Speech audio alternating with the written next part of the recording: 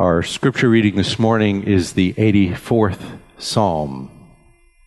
The 84th Psalm. I think you might recognize it because there's kind of a famous song that is taken from this psalm. Psalm 84. How lovely is your dwelling place, O Lord of hosts! My soul longs, yes, faints, for the courts of the Lord. My heart and flesh sing for joy to the living God. Even the sparrow finds a home, and the swallow a nest for herself, where she may lay her young at your altars, O Lord of hosts, my King and my God. Blessed are those who dwell in your house, ever singing your praise. Blessed are those whose strength is in you, in whose heart are the highways to Zion. As they go through the valley of Baca, they make it a place of springs. The early rain also covers it with pools. They go from strength to strength. Each one appears before God in Zion. O Lord God of hosts, hear my prayer. Give ear, O God of Jacob. Behold our shield, O God. Look on the face of your anointed. For a day in your courts is better than 1,000 elsewhere. I would rather be a doorkeeper in the house of my God than dwell in the tents of wickedness. For the Lord God is a sun and shield. The Lord bestows favor and honor. No good thing does he withhold from those who walk uprightly. O Lord of hosts, blessed is the one who trusts in you. The Lord bless the reading of his word.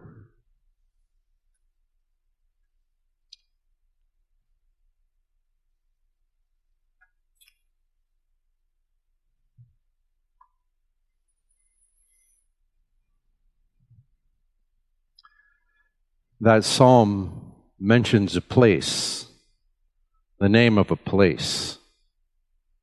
The place is Zion. Zion, a mountain. I'd like you to listen to another text of Scripture.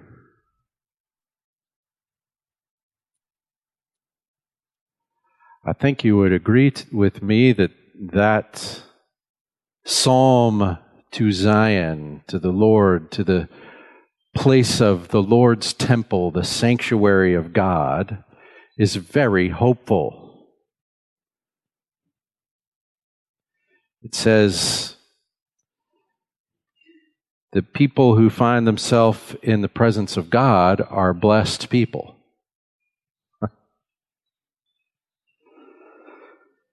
Here's another group of people that found themselves in the presence of God.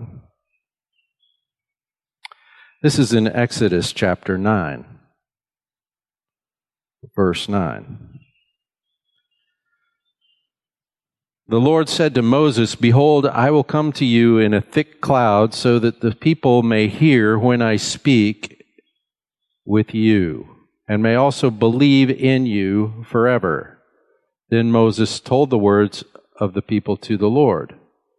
The Lord also said to Moses, "Go to the people and consecrate them today and tomorrow. Let them wash their garments. Let them be ready for the third day. For on the third day the Lord will come down on Mount Sinai in the sight of all the people. You shall set bounds for the people all around, saying, beware that you do not go up on the mountain or touch the border of it. Whoever touches the mountain shall surely be put to death. No hand shall touch him, but he shall surely be stoned or shot through. Whether beast or man, he shall not live. When the ram's horn sounds a long blast, they shall come up to the mountain. So Moses went down from the mountain to the people and consecrated the people, and they washed their garments. He said to the people, "Be ready for the third day. Don't go near a woman."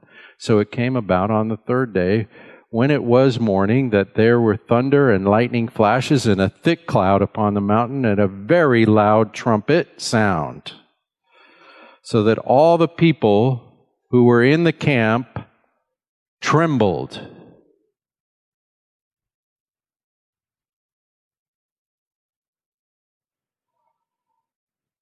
And Moses brought the people out of the camp to meet God, and they stood at the foot of the mountain. Now Mount Sinai was all in smoke, because the Lord descended upon it in fire, and its smoke ascended like the smoke of a furnace, and the whole mountain quaked violently. When the sound of the trumpet grew louder and louder, Moses spoke, and God answered him with thunder. The Lord came down on Mount Sinai to the top of the mountain, and the Lord called Moses to the top of the mountain, and Moses went up. Then the Lord spoke to Moses, "Go down, warn the people, so that they don't break through to the Lord to gaze, and many of them perish. Also let the priests who come near to the Lord consecrate themselves, or else the Lord will break out against them." Moses said to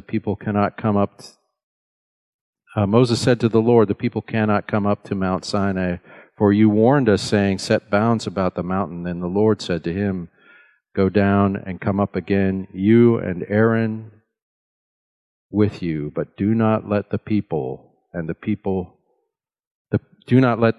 and the people break through to come up to the Lord, or he will break forth upon them.'"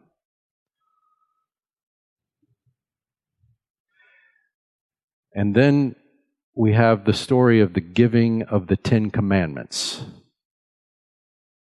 when Moses met with the Lord. That's at the beginning of chapter 20 of the book of Exodus.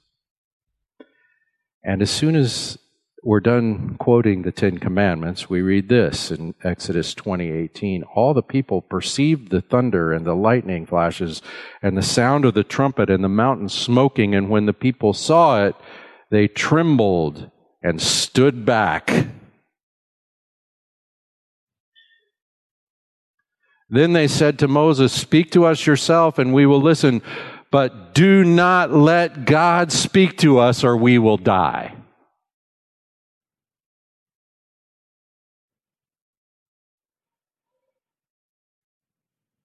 Moses said to the people, "Don't be afraid, for God has come in order to test you, in order that the fear of him may remain with you, so that you may not sin." So the people stood at a distance while Moses approached. That does not sound like "my soul faints for the presence of the Lord." Better is one day in your courts than 1,000 elsewhere. Those are two very different experiences.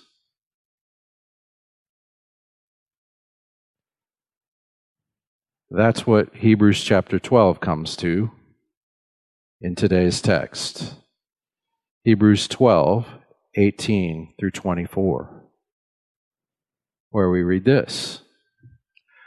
"For you have not come to a mountain that can be touched, and to a blazing fire, and to darkness and gloom and whirlwind, and to the blast of a trumpet and the sound of words, which sound was such that those who heard begged that no further word be spoken to them." You have not come to that, he says, to the Hebrew Christians. "For they could not bear the command, 'Even a beast touches the mountain, it will be stoned.' And so terrible was the sight that Moses said, 'I'm full of fear and trembling.'" You've not come to that, he says. "But you have come to Mount Zion," the subject of Psalm 84.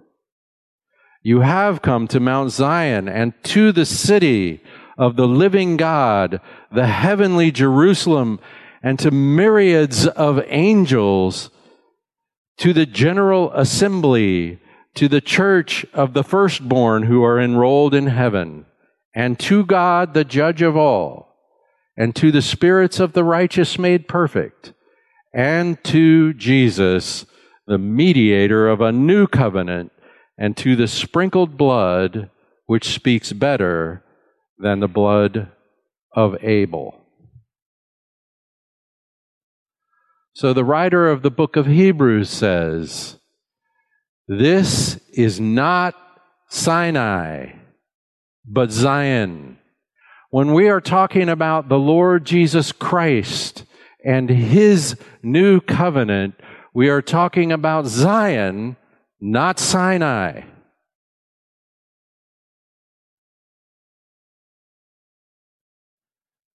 We could read also about Sinai in Deuteronomy chapter 4, where Moses is speaking now to the people who have survived the 40 years of wandering in the wilderness, and he's telling them the law of God, the second law, the second time, so that now as they go into the promised land, he's telling them the law of God.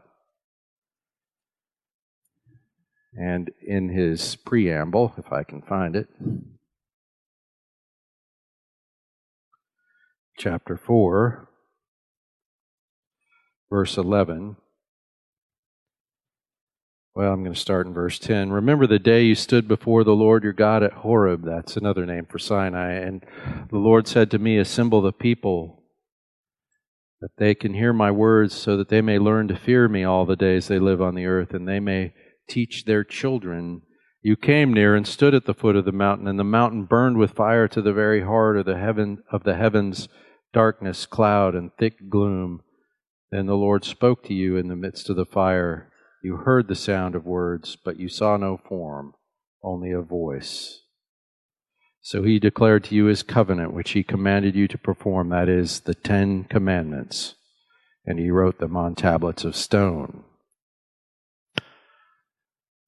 And it's really that text that Hebrews is quoting, and that text is a reminder of the events that we read in the text from Exodus. And the writer of Hebrews mentions 7 things that the Hebrew church has not come to. Remember, the book of Hebrews is a great exaltation of the new covenant, of the superiority of Christ, and especially as compared to Moses, the hero of Israel. That Moses was a preamble to Christ. Well, the writer says 7 things that you've not come to. First, you've not come to a mountain that can be touched. A material mountain. And of course, they were not allowed to touch the mountain in Exodus either, but they could have. It could be touched, but it was not to be touched. But it's a material thing, a physical mountain that they gathered to, Mount Sinai. He says, you've not come to a blazing fire. Darkness and gloom and whirlwind. Sorry, that's number 2, 3, 4, and 5. You've not come to a blazing fire, number 3. Number 2, you've not come to darkness, number 3. You've not come to a whirlwind, number 5. I lost my count. Gloom, whirlwind, we're up to 5 now. We've not come to the blast of a trumpet that was so loud it made you want to run away. Have you ever heard something that loud? This reminded me of, a long time ago, I read this book, All Quiet on the Western Front, which is all about the terror of war. And this kid who's a soldier in World War I, listening to the shelling shake the earth. And the total fearfulness of that experience. Have you ever been next to something that was so loud that you just had to stand back from it? That shook the earth? Well, and of course, the blast of the trumpets wasn't the worst of it. The Word of God was. The speech of God, so that the people said to Moses, "Don't let him talk to us. You talk to him, but don't let him talk to us." And what was it that the Lord spoke on that occasion?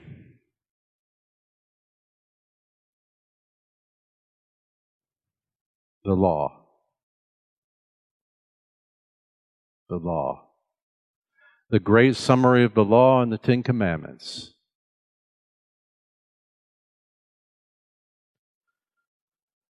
And they had a response that our writer describes. He says it was so terrible. They couldn't bear the commandment. They begged that no further word would be spoken to them. It was so terrible, even Moses was afraid.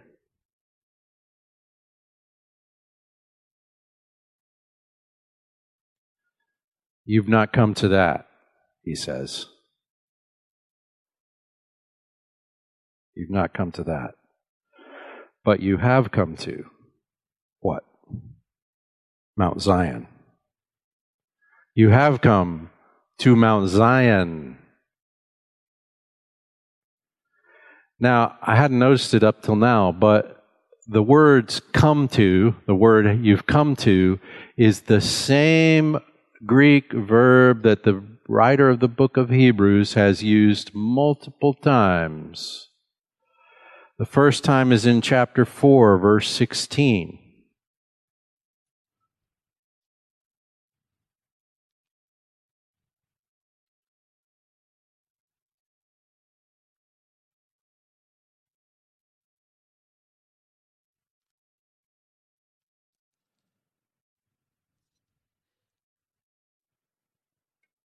Therefore, I guess I better read the sentence before that. For we don't have a high priest who cannot sympathize with our weaknesses, but one who has been tempted with all things as we are, yet without sin. Therefore, let us, you know it, right? Draw near. That's the same verb. You have come to, or you have not come to. You've drawn near to. What is it you've drawn near to? In chapter 7, verse 25, we have this exhortation repeated, and we've noticed this a lot as we've studied the book of Hebrews. Therefore, he is able to save forever those who draw near to God through him. He is able to save forever those who draw near to God through him, since he always lives to make intercession for them. Draw near. In chapter 10, verse 1.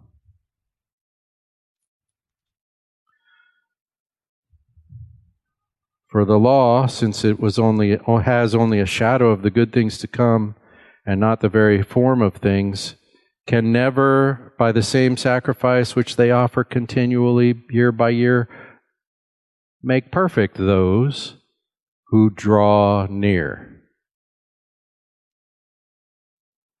The law had commandments, and the law had sacrifices for the breaking of those commandments. But those sacrifices didn't get the job done. We read all about this. There's a need for a better sacrifice. And again, we're talking about drawing near to God.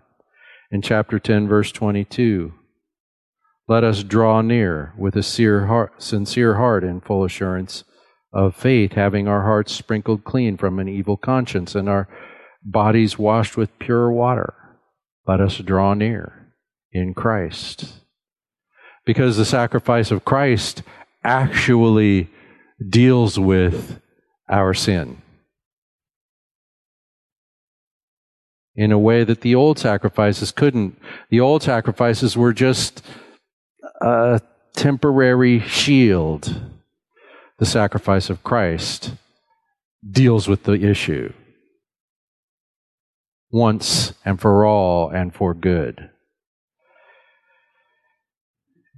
We had another use of this word in chapter 11, verse 6. Without faith it is impossible to please him, for he who draws near to God must believe that he is, and that he is a rewarder of those who seek him. So we've been talking about drawing near all through the whole book of Hebrews, and here the writer, in kind of his concluding argument, says to the Hebrew church, you haven't drawn near to this, the terror of Sinai. You have drawn near to this, the glory of Zion in Christ. And then he says, you've drawn near, you've come to Mount Zion, the city of the living God, Jerusalem.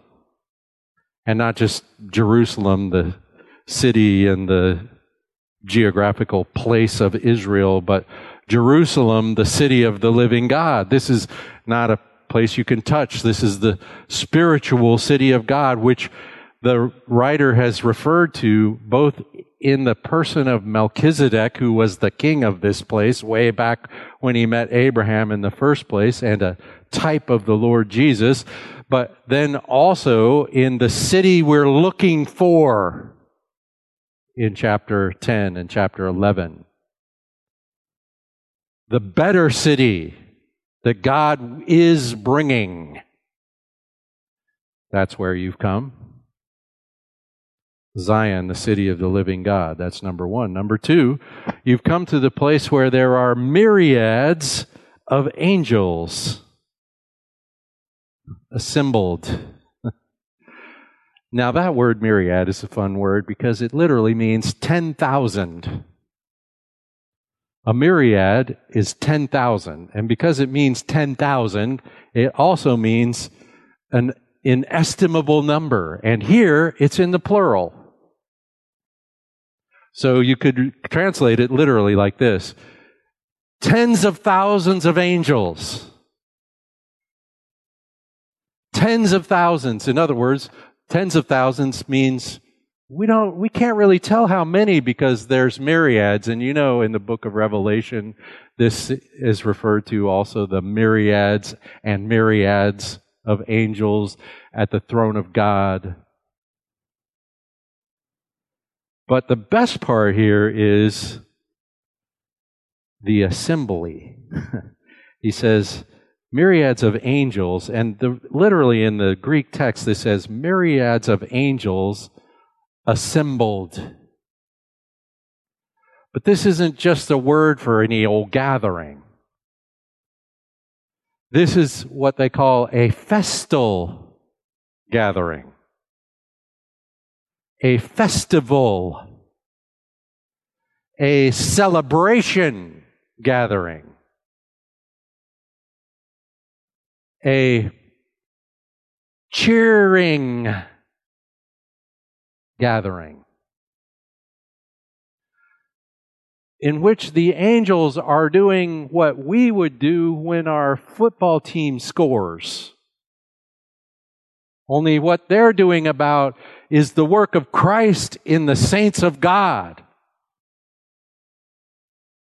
Something the angels are well known to celebrate. That's where we've come, he says. And he says, we've come to the assembly of the firstborn, the church of the firstborn, the ecclesia, the called out assembly, the assembly of the saints, the ones, he says, the church of the firstborn enrolled in heaven. That's what we've come to. This reminded me of chapter 2 in the book of Hebrews, where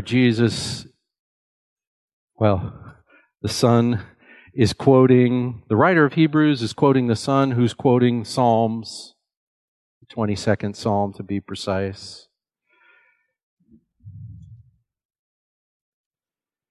In chapter 2, verse 11, we read this, "For both he who sanctifies and those who are sanctified are all from one Father, for which reason he is not ashamed to call them brothers."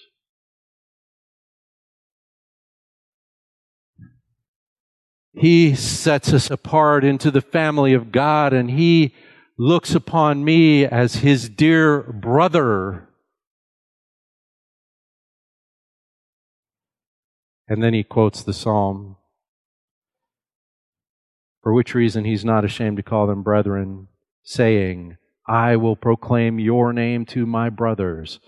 In the midst of the congregation I will sing your praise."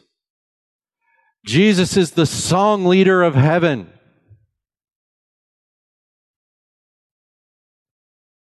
And again I will put my trust in him, and again, behold, me and the children whom God has given me.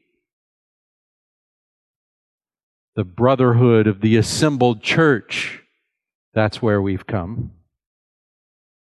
In the presence of God Almighty, in the name of Jesus, and we stand at the gates of Zion, the heavenly city. And we stand being celebrated by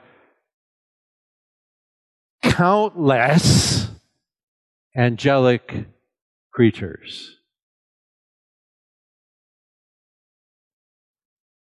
And then there's another thing we come to, God, the judge. God, the judge. Well, this reminds me of Hebrews chapter 4. Hebrews chapter 4, reading from verse 9. "So there remains a Sabbath rest for the people of God. For the one who has entered his rest has himself also rested from his works, as God did from his. Therefore let us be diligent to enter that rest, so that no one will fall through following the same example of disobedience." And he's talking about the example in which the children of Israel, after that Sinai experience, got right up to the border of the promised land and didn't want it. Don't do that, he says. But then he says, "For the word of God is living and active and sharper than any two-edged sword, and piercing as far as the division of soul and spirit, of joints and marrow, and able to judge the thoughts and intentions of the heart. And there is no creature hidden from his sight, but all things are open and laid bare to the eyes of him with whom we have to do." You know, this is the point where Sinai and Zion meet. But he goes on. "Therefore, since we have a great high priest who has passed through the heavens, Jesus, the Son of God, let us hold fast our confession. Let us cling to our confession of him. For we do not have a high priest who cannot sympathize with our weakness, but one who has been tempted in all things as we are, yet without sin. Therefore, let us draw near." Go in. Go into the place that at Sinai was forbidden, that would have killed you to go in. But in him we go in boldly. Let us draw near with confidence to the throne of grace, so that we may receive mercy and find grace to help in time of need. So God is the judge, and he has judged me in Christ, and so I have access to his grace. Then there's another thing we've come to, the spirits of the righteous perfected. That's the list of the Old Testament saints he's reminding us of that was in chapter 11, that list of people who are perfected in Christ, who died without receiving the promise, but now in Christ the promise has been delivered. And they have the testimony of God righteous on the basis of the sacrifice of Christ, just like me and you. And there's a great assembly of them. You can read about that in the book of Revelation, chapter 4. The saints around the throne of grace.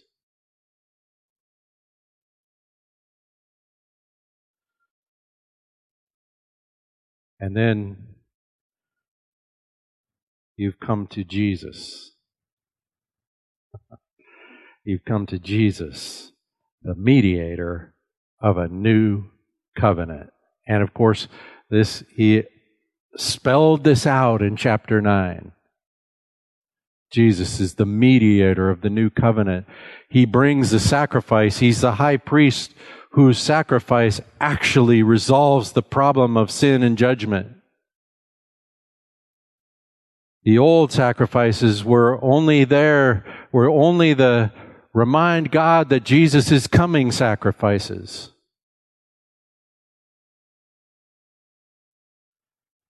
And so he's the mediator of a new covenant, the new covenant, in which our hearts are filled by the Spirit of God, and the law of God is written on our hearts so that we obey in joyful service, not under demanding obligation. Not obey or else, but obey because now you know how good it is. Now you know the love of God in Christ. Obey. The new covenant. And finally, the sprinkled blood, which speaks better than Abel. Now, the text in English says better than the blood of Abel, and that might make us think better than, Abel's blood when Cain killed Abel. But I think it's really a reference to the sacrifice that Abel made, that God preferred to Cain's because it was a sacrifice that included blood.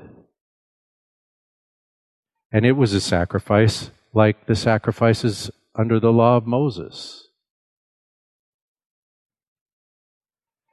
And the sacrifice, the sprinkled blood we come to, is the sprinkled blood of the Lord Jesus. That gives us full access that we read about in chapter 10.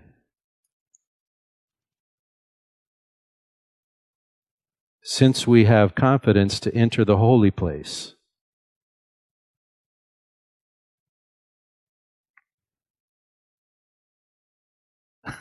What? We have confidence to enter the holy place.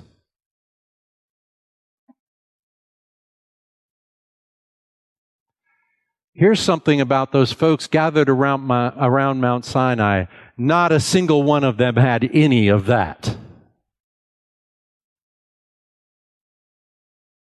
The holy place was a terror. We have confidence, boldness. How? By the blood of Jesus. By a new and living way. New and living, which He inaugurated for us through the veil, that is His flesh. Since we have a great high priest over the house of God, let us draw near with sincere heart, in full assurance of faith, having our hearts sprinkled from an evil conscience. You see, the sacrifice of Christ cleanses your conscience. It utterly removes the guilt of your sin.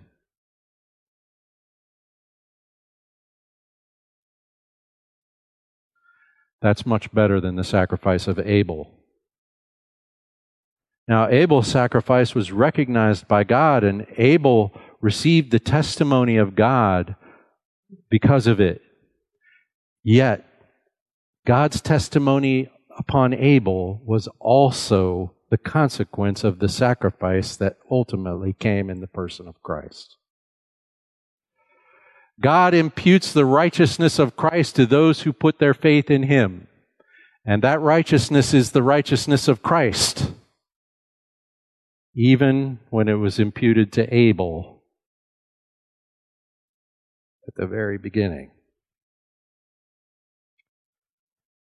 That's what we've come to. You've not come to Sinai, but to Zion. These are two great occasions in which God spoke to His gathered people. That reminds me of chapter 1. In many ways, in times past, God spoke through the prophets in all kinds of ways. But in these last days, He's spoken to us in His Son, which is a whole new thing. It is utterly revolutionary that He's spoken to us in His Son. This is not someone who speaks for God. This is God Himself, the living Word.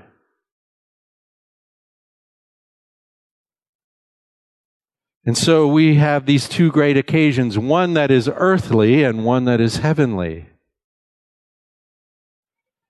We have one that is fearful when God gives the law, and one that is festal because He has delivered His grace. One that says, stay away, and one that says, come right in. This is the very distinction that we make in reading the Scripture between law and grace. Law and grace. The law came through Moses, we read in the book of John. But grace and truth are realized in the only begotten of God. The law is given for fear's sake, because it is the fear of God that drives us to the grace of God. It's when I bang my head up against thou shalt not bear false witness, or thou shalt not have any other gods before me, nothing that displaces God from His rightful position of God. I've always had something displacing God from His rightful position as God. And so if I pay attention to the law, and then of course, Jesus comes along and He preaches the law in the Sermon on the Mount, we see, oh, it's deeper than we thought. It's not just if you kill somebody, but it's if you want to. If you hate somebody.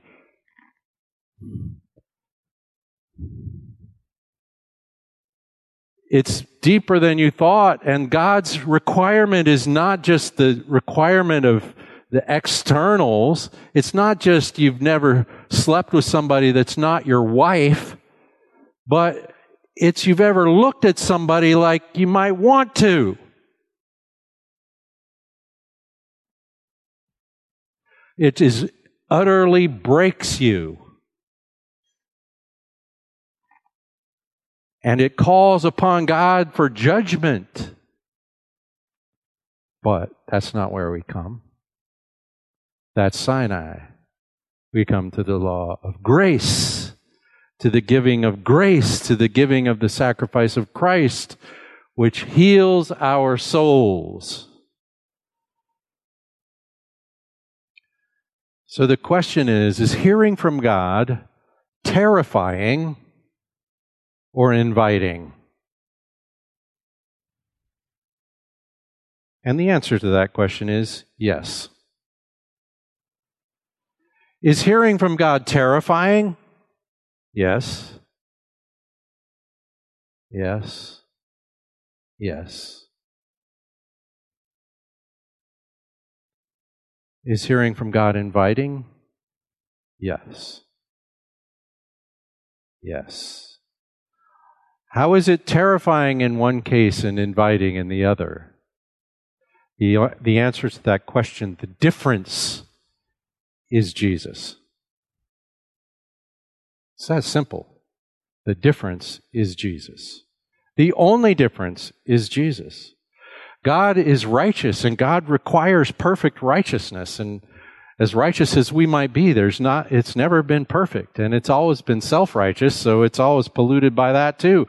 And so we are stuck. How can I come to God and receive grace and not condemnation? The answer to that question, the only answer to that question, is Jesus and the finished work of His cross. And so we gather together as the people who have come to Zion, who have come before the throne of grace, who rejoice and don't run away in terror. We rejoice in the Lord Jesus Christ. And we want other people to have that experience, to know Him, to see His love as it really is. And so we pray for the ministry of the Spirit of God in the hearts of men so that they will see the beauty of the love of God in Christ, so that they will come not to Sinai, but to Zion. Now the path to Zion passes by Sinai. And sometimes people need to deal with the fact that they can't stand before God except by Christ.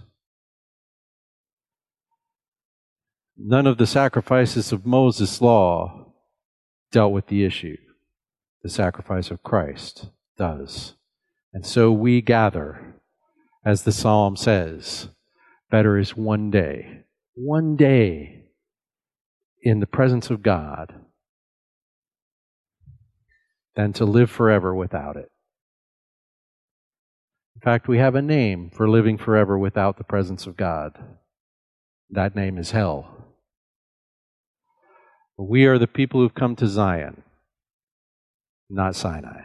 Father, we give you thanks for your goodness, your good grace, your amazing outpouring of your love toward your people in Christ.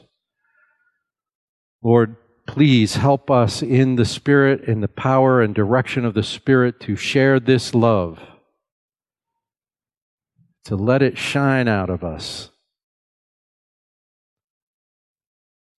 so that we experience the goodness of the fellowship of those angels and of those gathered saints. Lord, may this be visible to the people around us, that we might express your generous grace to everyone we meet. Lord, we pray for those we know who so desperately need to come to Zion, that they will see the love of Christ as it is. We ask in Jesus' name, amen.